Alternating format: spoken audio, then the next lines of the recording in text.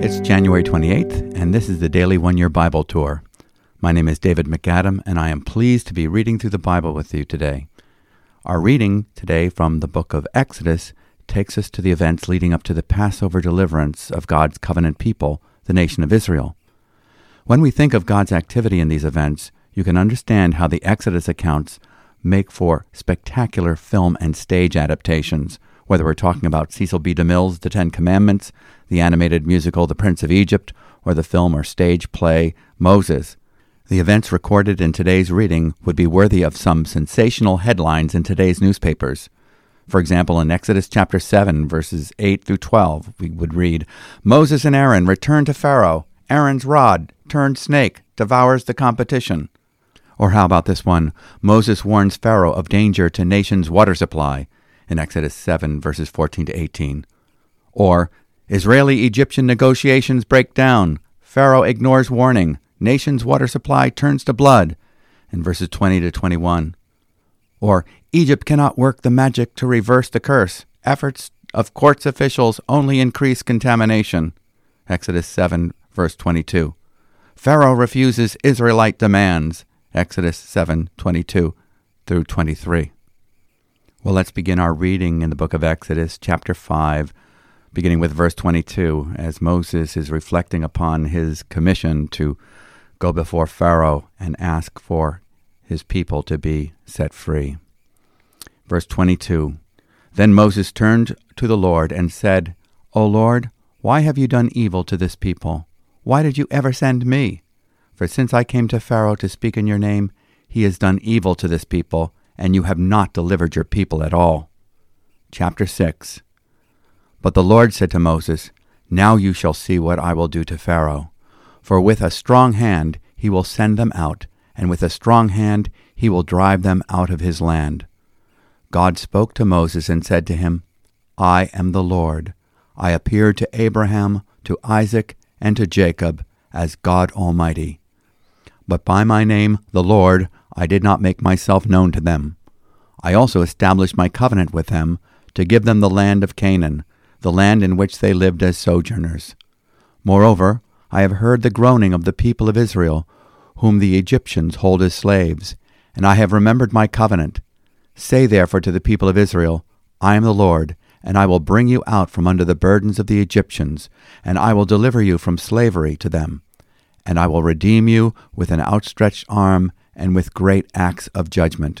I will take you to be my people, and I will be your God, and you shall know that I am the Lord your God, who brought you out from under the burdens of the Egyptians. I will bring you into the land that I swore to give to Abraham, to Isaac, and to Jacob. I will give it to you for a possession. I am the Lord. Moses spoke thus to the people of Israel, but they did not listen to Moses because of their broken spirit and harsh slavery. So the Lord said to Moses, Go in, tell Pharaoh the king of Egypt to let the people of Israel go out of his land. But Moses said to the Lord, Behold, the people of Israel have not listened to me. How then shall Pharaoh listen to me? For I am of uncircumcised lips. But the Lord spoke to Moses and Aaron, and gave them a charge about the people of Israel, and about Pharaoh king of Egypt, to bring the people of Israel out of the land of Egypt. These are the heads of their fathers' houses, the sons of Reuben, the firstborn of Israel, Hanok, Palu, Hezron, and Carmi. These are the clans of Reuben. The sons of Simeon are Jemuel, Jamin, Ohad, Jachin, Zohar, and Shaul, the son of a Canaanite woman. These are the clans of Simeon. These are the names of the sons of Levi according to their generations, Gershon, Kohath, and Merari, the years of the life of Levi being 137 years. The sons of Gershon, Libni, and Shimei, by their clans. The sons of Kohath, Amram, Izhar, Hebron, and Uzziel. The years of the life of Kohath being 133 years. The sons of Merari, Mali, and Mushi. These are the clans of the Levites according to their generations. Amram took as his wife Jochebed, his father's sister, and she bore him Aaron and Moses, the years of the life of Amram being 137 years. The sons of Izhar, Korah, Nepheg, and Zichri. The sons of Uzziel, Mishael, Elzaphan, and Sithri. Aaron took as his wife Elisheba, the daughter of Amminadab, and the sister of Nahshon, and she bore him Nadab, Abihu, Eleazar, and Ithamar. The sons of Korah, Asir, Elkanah, and Abiasaph. These are the clans of the Korahites. Eleazar, Aaron's son, took as his wife one of the daughters of Phutuel, and she bore him Phinehas. These are the heads of the fathers' houses of the Levites by their clans. These are the Aaron and Moses to whom the Lord said, "Bring out the people of Israel from the land of Egypt by their hosts." It was they who spoke to Pharaoh, king of Egypt, about bringing out the people of Israel from Egypt, this Moses and this Aaron. On the day when the Lord spoke to Moses in the land of Egypt, the Lord said to Moses, "I am the Lord. Tell Pharaoh, king of Egypt, all that I say to you." But Moses said to the Lord, "Behold, I am of uncircumcised lips. How will Pharaoh listen to me?" Chapter 7. And the Lord said to Moses, "See, I have made you like God to Pharaoh, and your brother shall be your prophet. You shall speak all that I command you, and your brother Aaron shall tell Pharaoh to let the people of Israel go out of his land.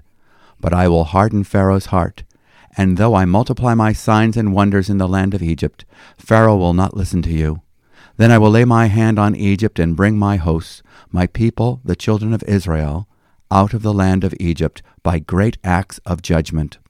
The Egyptians shall know that I am the Lord, when I stretch out my hand against Egypt and bring out the people of Israel from among them."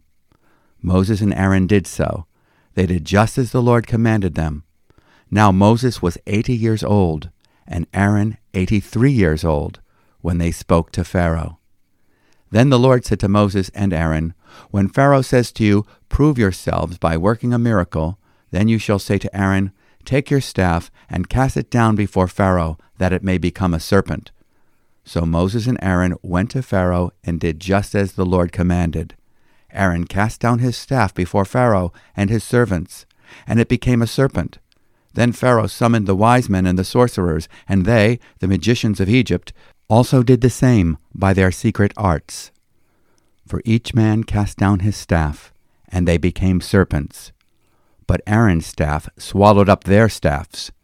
Still Pharaoh's heart was hardened, and he would not listen to them, as the Lord had said. Then the Lord said to Moses, "Pharaoh's heart is hardened. He refuses to let the people go.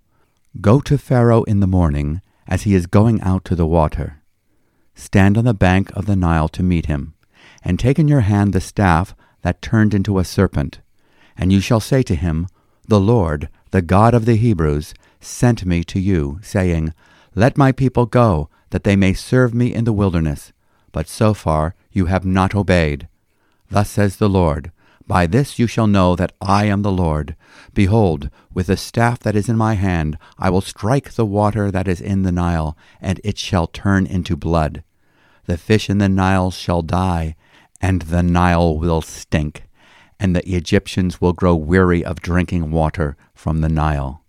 And the Lord said to Moses, "Say to Aaron, Take your staff and stretch out your hand over the waters of Egypt, over their rivers, their canals, and their ponds, and all their pools of water, so that they may become blood, and there shall be blood throughout all the land of Egypt, even in vessels of wood and in vessels of stone." Moses and Aaron did as the Lord commanded. In the sight of Pharaoh and in the sight of his servants, he lifted up the staff and struck the water in the Nile, and all the water in the Nile turned into blood, and the fish in the Nile died, and the Nile stank, so that the Egyptians could not drink water from the Nile. There was blood throughout all the land of Egypt. But the magicians of Egypt did the same by their secret arts. So Pharaoh's heart remained hardened, and he would not listen to them, as the Lord had said. Pharaoh turned and went into his house, And he did not take even this to his heart. And all the Egyptians dug along the Nile for water to drink, for they could not drink the water of the Nile. 7 full days passed after the Lord had struck the Nile. So let's spend a few moments to unpack what we've just read. A genealogy is inserted in the narrative of the Exodus story to remind readers that the events that follow involved real people. These events are rooted in history. "Let my people go," says the Lord, the God of Israel. The story of the Exodus is a defining moment in the history of Israel. It is to be enshrined in their memory. It is to be considered unforgettable. However, the nature of the human heart is to forget the unforgettable. For this reason, the events of this first Exodus were to be commemorated annually by the Jewish people in the feast of Passover, lest they forget what God had done to make them a free people. The greater event of the greater Exodus of the cross, the death, burial, and resurrection of Jesus of Nazareth, delivering us from our bondage to sin, death, and Satan, is to be commemorated regularly by believers from all nations in the ordinance that Jesus gave his disciples. The Lord's Supper is a Eucharistic meal. The word Eucharist really is a translation of the word thanksgiving. So it's a thanksgiving meal in which his self-sacrifice for our salvation is remembered in our partaking of bread and a cup filled with the fruit of the vine, as a symbol of the once-and-for-all offering of his body and blood in his atoning sacrifice for sin on our behalf. May we never forget what God has done to purchase our freedom. The 10 plagues inflicted by the hand of God will also bring to light the hand and heart of Pharaoh. As in Moses' demonstration of the leprous hand, Pharaoh's hand will stubbornly refuse Moses' demand and resist God's will because, like all human hearts, it is infected with the sins of pride and unbelief. Only the power of God can bring the cure. What does the Bible tell us about the purpose of the plagues? Number 1, they are a public manifestation of the supremacy and the authority of Yahweh's sovereign power. Even the Egyptian magicians concede that these signs are God's doing. "This is the finger of God," we will read in Exodus chapter 8, verse 19. Later in the book of Exodus, 2 tables of stone written by the finger of God are delivered to Moses in Exodus 31, verse 18, and Deuteronomy chapter 9, verse 10. Jesus said that he casts out demons by the finger of God in Luke chapter 11, verse 20. He also writes in the ground with his finger when the Pharisees bring before him the woman caught in adultery to see if he would condemn her. His act of writing in the ground reflects that he is the author of the law, that his is the finger of God. In Exodus chapter 18, we learn that the plagues convinced Jethro, Moses' father-in-law, and a priest of Midian, that the God of Abraham, Isaac, Jacob, and now Moses was above all powers. In Exodus 18, verse 10, we will read, "So Jethro said, 'Blessed be the Lord who delivered you from the hand of the Egyptians and from the hand of Pharaoh, and who delivered the people from under the hand of the Egyptians. Now I know that the Lord is greater than all the gods. Indeed, it was proven when they dealt proudly against the people.'" The second purpose that we see for the plagues is that the plagues were a warning and a judgment upon Pharaoh to bring conviction of sin and provoke repentance. For a moment, this proves effective. After the plague of locusts, Pharaoh summons Moses and Aaron and says, "I have sinned against the Lord your God and against you," in Exodus chapter 10, verse 16. But Pharaoh's heart was again hardened. Number 3, we also see how the plagues were an expose of the false gods of Egypt and a judgment upon them in Numbers chapter 33, verse 4. So let's just look at the Egyptian deities and how they are exposed as false and judged in the plagues. There is Hapi, the god of the Nile, who could not prevent the water supply from turning to blood. We are to worship the one true God, creator of heaven and earth, and not created things. No created things is to have power over us. If it does, we have fallen into idolatry. Nature is to be appreciated, but never worshipped. There is the deity Hecht, the goddess of fertility, who is pictured with the head of a frog. Fruitfulness and family are gifts from God, but never to be given the devotion that is due to God alone. There is the deity Geb, the god of the earth. The Lord turned the dust of the earth into gnats. There is Khepri, the god of creation, who had the head of a fly. Quite miraculously, not a fly appeared in Goshen, where the Jews lived. There is one Creator God, and he will not share his glory with another. There is the goddess Hathor, who is often pictured with the head of a cow. Hathor could not protect the livestock of Egypt from dying. Apis, the bull, is another Egyptian deity who proved to be powerless when put to the test. Isis is the goddess of medicine. She could not prevent the Egyptians from suffering from the plague of boils. Nut, the goddess of the sky, could not prevent the devastating hailstorm, nor could Neshpu, the god of thunder. Amun-Ra was one of the principal deities, the sun god. Normally light casts out darkness unless it is a false light. Amun-Ra could not prevent darkness from covering the earth. Beware of false light. Jesus said, "If the light that is in you be darkness, how great is that darkness? There is one true God, and there is one true light of the world." And then Pharaoh. The Egyptians worshipped their Pharaoh. There is the well-known phrase, "Pharaoh is Egypt, and Egypt is Pharaoh." Pharaoh's assumed divinity status would not go unchallenged by the one true Creator God. The last plague would affect the firstborn of Egypt, even Pharaoh's son. The angel of death would strike all the firstborn sons of Egypt.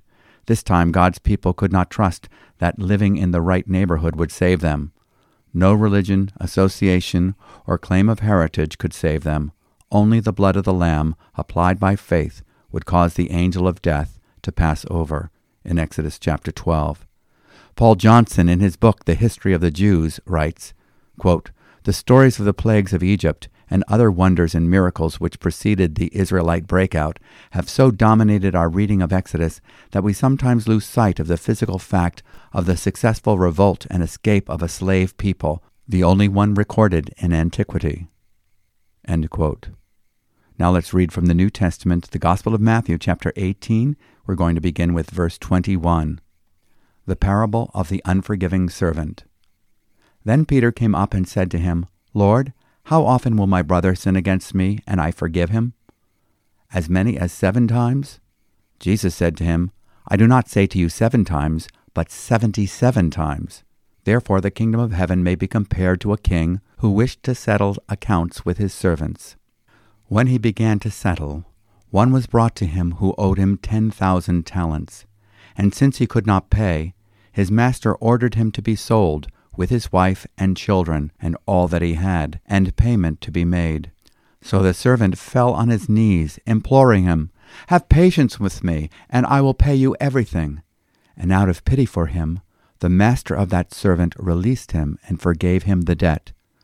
But when that same servant went out, he found one of his fellow servants who owed him 100 denarii. And seizing him, he began to choke him, saying, 'Pay what you owe.' So his fellow servant fell down and pleaded with him, 'Have patience with me, and I will pay you.' He refused and went and put him in prison until he should pay the debt. When his fellow servants saw what had taken place, they were greatly distressed, and they went and reported to their master all that had taken place. Then his master summoned him and said to him, 'You wicked servant, I forgave you all that debt because you pleaded with me. And should not you have had mercy on your fellow servant, as I have had mercy on you?' And in anger his master delivered him to the jailers until he should pay all his debt. So also my heavenly Father will do to every one of you, if you do not forgive your brother from your heart." Chapter 19. Now when Jesus had finished these sayings, he went away from Galilee and entered the region of Judea beyond the Jordan. And large crowds followed him, and he healed them there. And Pharisees came up to him and tested him by asking, "Is it lawful to divorce one's wife for any cause?" He answered, "Have you not read that he who created them from the beginning made them male and female, and said, 'Therefore a man shall leave his father and his mother, and hold fast to his wife, and the two shall become one flesh?' So they are no longer two, but one flesh. What therefore God has joined together, let not man separate." They said to him, "Why then did Moses command one to give a certificate of divorce to send her away?"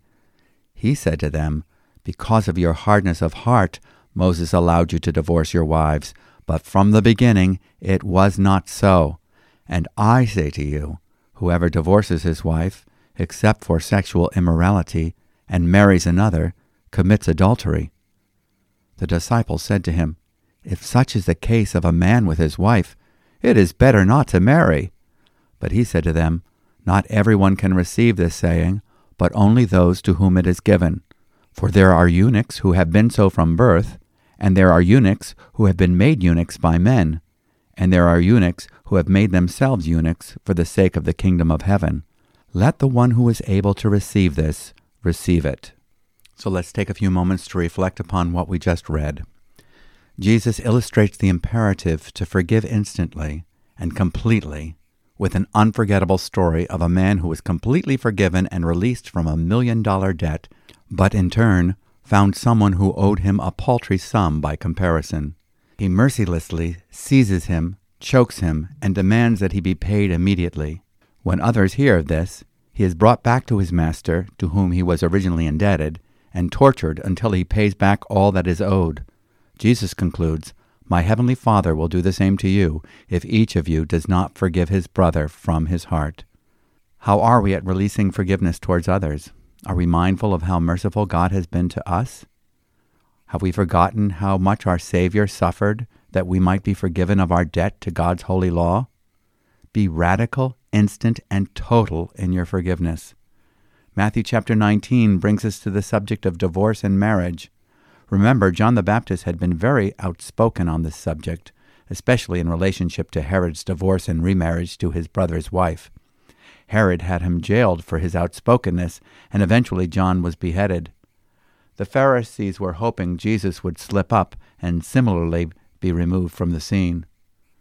There was a debate among two popular schools of rabbinical thought on the interpretation of the phrase found in the law in Deuteronomy 24, verse 1, of, quote, "some indecency," end quote, in the divorce provision. The Rabbi Hillel held the more liberal view that the phrase "some indecency" could include a trivial annoyance like burning the toast, while the school of Shammai interpreted the phrase "some indecency" as meaning something as serious as adultery. So the Pharisees ask whether Jesus sides with the liberal view of the school of Hillel. Is it lawful for a man to divorce his wife for any possible reason at all, or with the school of Shammai, which is for something as serious as adultery? Notice that Jesus does not fall into the trap of identifying himself as a follower of Hillel or Shammai. His reference point is not to popular theologians of his day, but the Word of God. He appeals to the book of Genesis. "Haven't you read?" he asks. Aren't you glad that you've been reading the book of Genesis and that you've just read the book that he's referred to? Jesus never quotes his contemporary theologians. Instead, he appeals to the authority of inspired Scripture itself, the book of Genesis. He declares that from the beginning, the Creator made them male and female. He defines marriage as being, in the eyes of the Creator, a heterosexual union of man and woman as husband and wife, an exclusive, permanent, indissoluble, one-flesh union. He concludes that they are no longer two, but one. How wonderful it would be if husbands and wives would be renewed in their understanding of how their marriages are seen of God. Jesus does not discount the provision of divorce in the law, but neither does he recommend it. If we are alive to God and our hearts are not hardened by sin, with God's help, we will seek to preserve and protect what he has joined together and originally intended to be a permanent union for life.